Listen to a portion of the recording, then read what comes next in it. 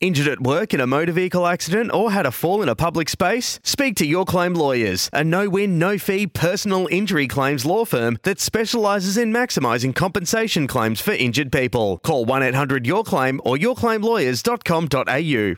Welcome back to Big Bash Nation. We're coming to you live from the SCG, where tonight's match has been abandoned after the Sixers faced 6.4 overs. They were 2 for 45, but that was the end of the section. The rain came down, covers came out, and eventually play was called about 10 minutes ago with no end to the rain in sight. So the crowd are just hovering around, some of them to grab some autographs and some selfies, and most of them have headed for the car park already. It's Brenton Speed alongside Glenn McGrath, and I thought I'd take this opportunity to reminisce about the most famous series in recent memory, and it was the 2005 Ashes series with Glenn McGrath alongside. Let's start with the happy times at Lord's. What happened in that series? I vaguely remember.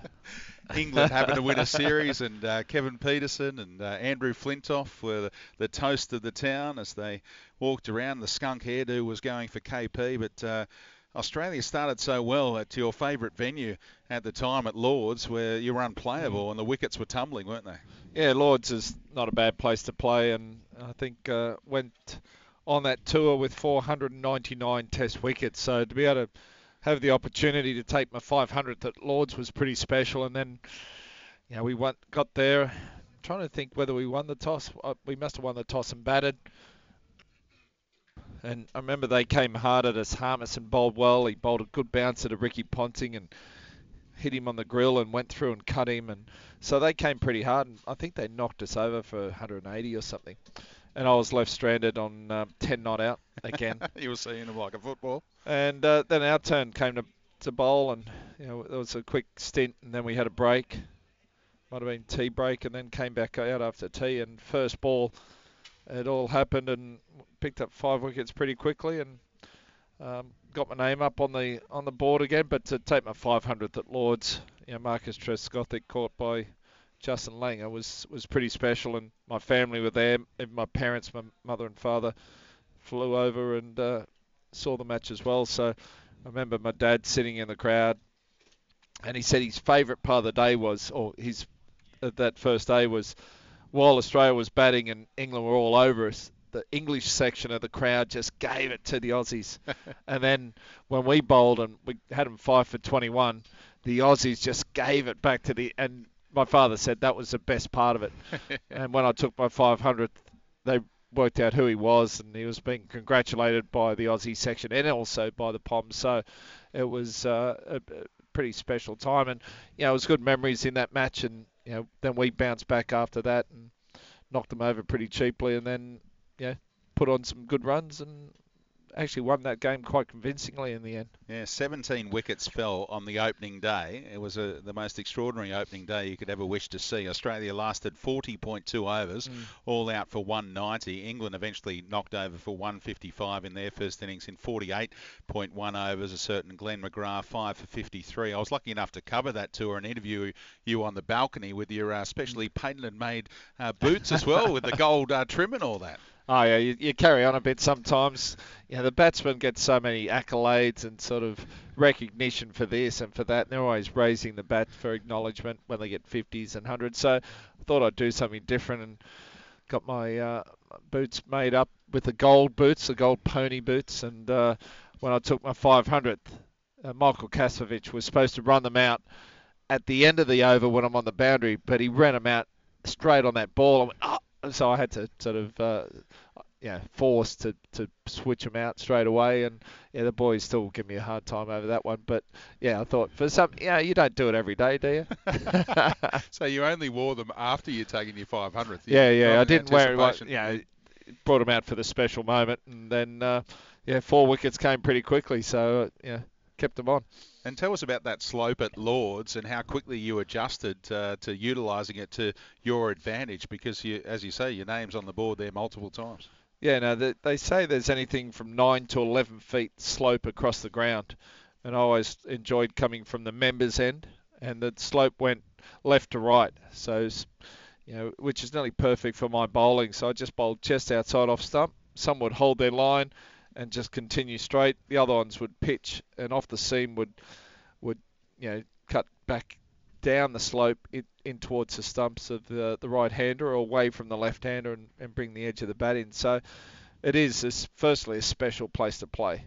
And it's the first time I ever came across the honour board system as well, where you walk in the change rooms on both sides, and it's got up there 5 wickets in an innings, 10 wickets in a match, and 100 runs in an innings on the other side, and some of the greats of all time. And every player wants to get their name up there, and so to be able to firstly play at Lords, which is special, which is unique, in the sense that when that first ball is bowled anywhere in the world and the umpire calls play, the atmosphere in the crowd, the noise builds and builds, and as a fast bowl or opening bowler, you just take your time and let it build even more. But at Lords, you could hear a pin drop. So if you're standing there waiting for it, you just look like an idiot, so you just run in and bowl. But it is a special place where you walk down the stairs, through the long room, and out into the field. So, to get your name up on the board there at the home of cricket is pretty special. And did anyone advise you? Obviously, former greats came before you and had utilised that slope. Is there anyone you sought advice for before you first played at that venue, or something you just picked up pretty comfortably? No, I think just picked it up fairly naturally. I remember my first tour there was 1997. We just came off a first test match defeat by over an innings, or by 10 wickets, I think it might have been, at Edgbaston. So things were in dire straits, and then to go to Lords and to turn things around. So I don't know. I think there's something just unique about playing at that ground. And another little stat is, I think I've scored over 40 runs at Lords, never dismissed. So it'd be nice if the batsman could have hung around with me. You never know what could have happened. No average for Glenn McGrath with the bat at Lords. That is a good stat. That first test in 97, England racked up 9 for 478 declared and 1 for 119 in the second innings to win by 9 wickets in the end. 9. But our main focus at the moment is 2005. So you're 1-0 up in the series. Australia is just dominating England historically. And then John Buchanan called an earlier training session, did he, at Edgbaston on the morning of the second test? Well, cricket's all about routines and just keeping everything the same. You've got a winning formula, off you go. And for some reason, our coach, John Buchanan, decided we'd leave for the ground half an hour earlier than we had before. And normally get down the rooms, change rooms, stuff around, slowly get ready, and I get out on the field just in time for warm-ups. And that's the way it's always been, my career leading into it. This game, or this day's play, we get down there half an hour earlier, get out in the field ready for warm-ups, and there's still half an hour to go. Yeah.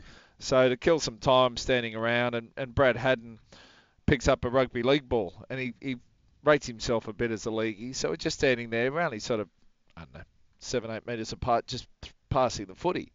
And he throws this rubbish pass that bounces halfway between us, and it just rolled along the ground, so I missed it. And I've just turned to run to pick the ball up fairly innocently. What I didn't notice was our coach had gone along and put ball, glove, ball, glove, ball, glove behind us. And that was so when we start warm-ups, we can warm our shoulders up just by throwing it. And you've got a baseball mitt and a ball.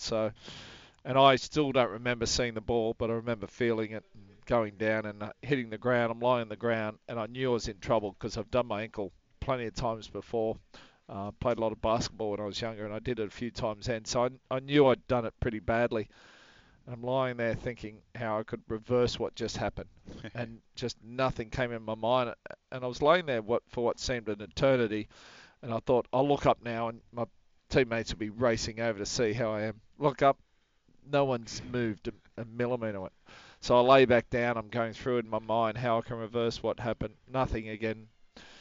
And after another eternity, I think, surely they're coming over. Look up, they haven't moved. So I had to call a physio over. And when he saw my face, he knew I was in some serious trouble. So up, carted straight off to hospital, scan. Fully ruptured 2 ligaments in my ankle, plus a bit of bone damage on the inside. And I remember coming back to the ground after the scans. So I was out of the game. And as I was just about to walk into the change rooms, it was announced over the PA system that I wasn't playing, that I was out of the test. And a massive cheer went up around the ground, probably the biggest cheer I've ever had. And but one thing that was interesting was when I went over on that ball, there was 3 English people in the crowd watching. They saw me go down. They saw me lie there for a while. So what did they do? They quickly ran over to Ladbrokes and they put a bet on that I wouldn't take a single wicket in the match. And apparently got reasonable odds. Yeah, right. And and they got it on in time, and the bet was paid. So they did pretty well. And I'm disappointed they didn't, give me or make a donation or do something with that. So yeah, and then sitting there watching that match and getting so close down to the wire with Michael Kasovich and Brett Lee, so close yet so far, was it was one of the most amazing games I've witnessed. But it was tough not being involved in that game. But I had physio 24/7, and like I said, fully ruptured 2 ligaments. But our physio Errol Alcott is an amazing man, and I played a test match 7 days later. So funny how it all worked out. Yeah, and when you said you came back from the hospital and you heard an announcement over the PA system, I thought it was going to be Australia have won the toss and Ricky Ponting has elected to bowl without Glenn McGrath, who's been ruled out of the test. What was your reaction when Ponting elected to bowl first? Yeah, it's hindsight's a good thing, isn't it? And if you give him that toss another 99 times, he'll elect to bat. He said he wouldn't. Yeah, I think he's trying to stand firm on it. But it was funny, the whole talk leading into that match from everyone that we'd spoken to, including the grounds people and the media, was that the only teams that had won on this pitch for the season were the ones that bowled first. As it went on, it just got better and better. And I think we fell for it. I don't know if it was a concerted effort to sell us a dummy, but we fell for it hook, line and sinker. And Punter won the toss. I was out of the team, elected to bowl, and at the end of the first half, I think it was something like they were 407 or something like that. Yeah, they were bowled out for 407. But they racked that up in one day. And that was ridiculous, and behind the 8 ball. Less than 80 overs were bowled, and then Australia had a deficit nigh on 100 when they were knocked over for 308. And as you say, it all came down to that last wicket partnership. Brett Lee finished unbeaten on 43, and Kasparowicz was taken down the leg side. He had one hand off the bat. That was the hand that the ball struck. Did you guys debate that much in the dressing room, whether that should have been out or not? Not really at that time. I think everyone was, pretty devastated. It was such an amazing match, and what what Casper and Binger did was amazing. When Warney got out, we thought, it's over now. And going into that last day, really, we were so far behind with only 3 wickets in the shed, we were never a chance. And to get right down to the wire was an incredible effort. So it was more about that than, that wasn't out, But you take the good with the bad, don't you? It was a decent catch by Geraint Jones down the leg side as well. And then the sportsmanship between Freddie Flintoff and Brett Lee as well. That handshake and that image certainly went around the world. And it was played in a great spirit, that series, would you say? Or? Yeah, pretty much so. The thing with that, if Australia got those extra 2 or 3 runs, that series would have been done, over, dead and buried. So it kept it live. It just kept the interest. And what happened the rest of the series was incredible. There was not enough seats. They were turning people away from every ground. People coming up to us in the streets of London saying, I don't watch much cricket. I'm not a big fan, but I cannot miss a ball. And for what it did for cricket, that series, and especially in the UK, was incredible. Absolutely. You went to Manchester, as you say, somehow. Errol Alcott got you ready to play in that game, and that contest was famous for Ricky Ponting and his innings that he calls the best that he's ever played, and Australia was able to hold on just and get a draw there. Yeah, so Punter, he was still looking to go for a win. I know it was still probably about 40, 50 runs shy in the end before he got out. He was still thinking there was an opportunity, but then when he got out and it was right down the wire, I had to go out and face a few overs. And we celebrated. First time we ever really celebrated a draw because Australia either win or we lose. And there's not often do we save a match, and especially when I'm out batting, there's not too many matches that have been saved. So to be out there with Brett and to save that match, that was that was amazing. But again, that last day at Old Trafford, I think they turned away thousands of people who just wanted to come and be part of it and experience and see the Ashes. And the expectation was, as you say, when you rolled out to bat, that England were going to win this one late, but you managed to stave off a few handy deliveries. Yeah, and there was an LBW shout on Brett Lee from Flintoff swung in that looked very close. It was given not out, so swings and roundabouts, and so I got through 4 balls, I think, of the last over, and then Brett saw us safely home. And Warney claimed his milestone there, 600th Test wicket. Remember, he celebrated by pointing to his white wristband to let his daughter know that he was thinking of her. And another little signal, as you said, you brought that in with signalling to the dressing room when you've taken a fifer, and Warney took it another step. Or just raising the ball to the crowd to get a little bit of acknowledgement when you take fifer. The batsmen do it when they get a 50, when they get 100, 150, and so on and so on. And the bowlers get nothing. So we thought we'd start that, the fast bowling cartel, and we got that one across the line. So it's something I quite enjoy watching when a bowler gets five for now. They raise the ball to the crowd, and it's a nice tradition that's been started. Absolutely. Then on to the 4th Test at Trent Bridge in Nottingham. And you said before how everyone just had to be watching every ball of this entire series. And from memory, this looked like a match that England was dominating. I mean, 477 in the first innings. Australia knocked over for 218 and told to follow on. Then they somehow scrounge out 387, the Aussies. And then Shane Warne tried to take over and nearly spun you to victory. Had England treading water at one stage. Yeah, so I was out of that match with an elbow issue, which was, a bit strange, a freak one. So I don't know if someone had a voodoo doll on me that series, and I was just jabbing pins in. But Warney had an incredible series, 40 wickets in those 5 matches, and nearly bowled us to victory on that in that last innings. I think they were really struggling there. I think they got them about 7 down, didn't they? 7 for 129. Warne had 4 for 31, but was almost unplayable at times. Yeah, so that was, nearly the Warney again nearly bowled us to victory, but they just held on and went 1-0. Was that 2-1 up with 1 test left to play? So every game was down to the wire. And Flintoff was man of the match, and around the wicket to Adam Gilchrist was a feature of that series. He certainly got in his head, and he also knocked up a ton in that first innings as well, 102 off 132 balls. His performance in that series as a competitor and an onlooker in a couple of tests was phenomenal. Oh, it was incredible. He's just, the way he batted and just his game plan against someone like Jason Gillespie, and Diz was down on confidence a little bit, and he just sort of ran at him a bit and tried to dominate and had a big impact. And he's a quality cricketer.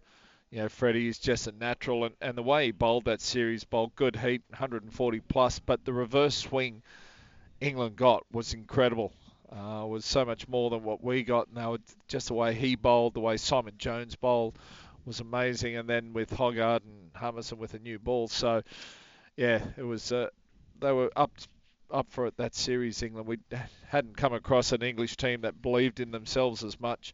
They were playing with a lot of confidence. They'd been winning. They had the same team together, and I think Michael Vaughan did a great job as captain. And someone like Freddie, when you've got him in your team, you just want him to play. When they made him captain, that was a big mistake, but he's just a quality player, Freddie, and he had a massive impact that series. Did you know how they were getting the reverse swing at the time? Well, the chief shiner of the ball was Marcus Trescothic, and there was one time he dived to get a ball on the pitch, and about 100 of these Murray Mints went all over the pitch, and he quickly just picked them all up. So there was a few rumours going around, but they've since been confirmed, haven't they? That Trez, I think Trez in his book put that his job was to get them and put them on the ball. And does that differ to what Australia did in the famous sandpaper game? Well, it's all. I wouldn't say it's a grey area, because what the Aussies did was wrong. That no one's even disputing that. In respect to the mint, I'm not a fan of it. I think it's sort of crossing that line, but that's the way it goes. So on to the 5th test. England have that lead, and we're getting late in the summer / moving into autumn in England. It's September 8, the start date for this test, and in the end that did Australia no favours because bad light was stopping play when you were chasing a victory. Yeah, I think we're up against it. That going into day 5, we needed early wickets, and I was lucky enough to pick Varney up and Ian Bell in consecutive balls, and then Brett Lee had KP Peterson dropped by Shane Warne at first slip on 0. Regulation catch that Warney would take 99 times out of 100. And I think we were still a big chance. If Warney takes that catch, KP's out for 0. They're in serious trouble. We could have gone on, won that match and retained the Ashes. But as history shows, KP went on and smashed an incredible, what did he get, 158. Yeah, off 187. He was starting to plonk them over cow corner then, wasn't he? Yeah. And then once he did that, that was it, game over. So to say we were chasing victory was a bit of a long shot, and it was, bad light saved them. We had our opportunities, but unfortunately they were too good for us that series.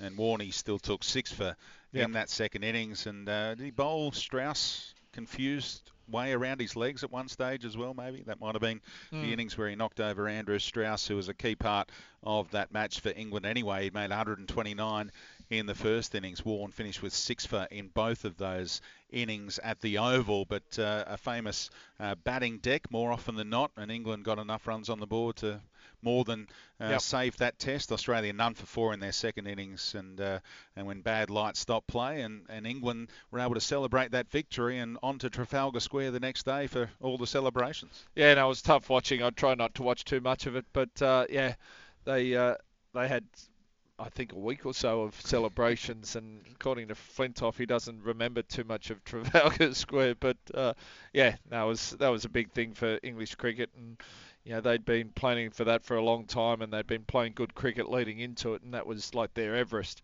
And then after that, when they come to Australia, it was all one-way traffic, but that was a pretty amazing series to it, 2005. And getting back to the ball placement that started the rot at Edgbaston, you spoke about it with John Buchanan. What did you have to say to him about the placement of the ball? I'm not sure we've ever spoken about it, to be honest, but I blame him 100%. But it was just one of those freak accidents, and when I go over there, the groundsman at Edgbaston tells me that they're going to put a plaque on that piece of grass. Michael Vaughan, Flintoff, they've all claimed to put the ball there. So anyway, some interesting memories. Hope you've enjoyed the reminiscing with Glenn McGrath on the 05 series. It's Tyre Power's Big Footy Final Sale. To kick things off, you can get the power to buy 3 and get 1 free on selected Toyo passenger car and SUV tyres. Tyre Power's Big Footy Final Sale can't last. Visit tyrepower.com.au now.